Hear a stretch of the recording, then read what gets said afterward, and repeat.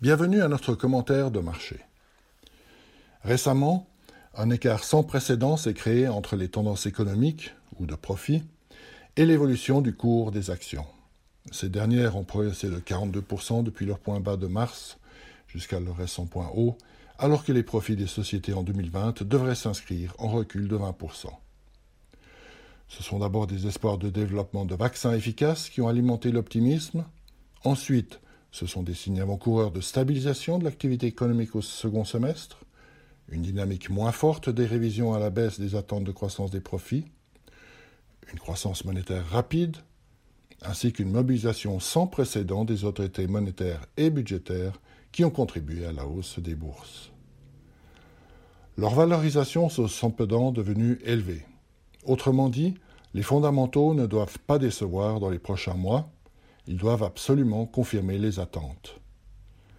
À ce jour, la question qui est probablement la plus importante pour les investisseurs est de savoir s'ils croient que l'activité économique peut retrouver des niveaux normaux tant qu'une large partie de la population n'aura pas été vaccinée contre le coronavirus.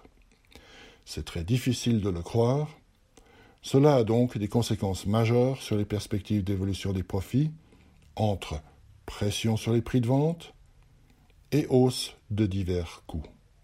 Il est dès lors très peu probable que les profits retrouvent leur niveau de 2019 avant 2022.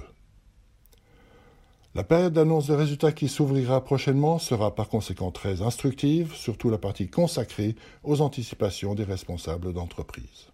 Entre-temps, la volatilité devrait remonter dans les prochains mois, les valorisations élevées exposent les marchés aux mauvaises nouvelles, les facteurs de risque principaux comprennent l'évolution de la pandémie, du marché du travail, des faillites d'entreprises, l'élection présidentielle aux États-Unis ou la géopolitique.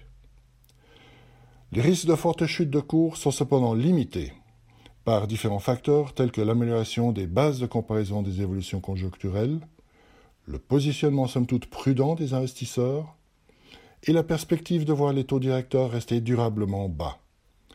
Un autre soutien majeur des bourses est l'abondance des liquidités qui permet de maintenir les valorisations élevées.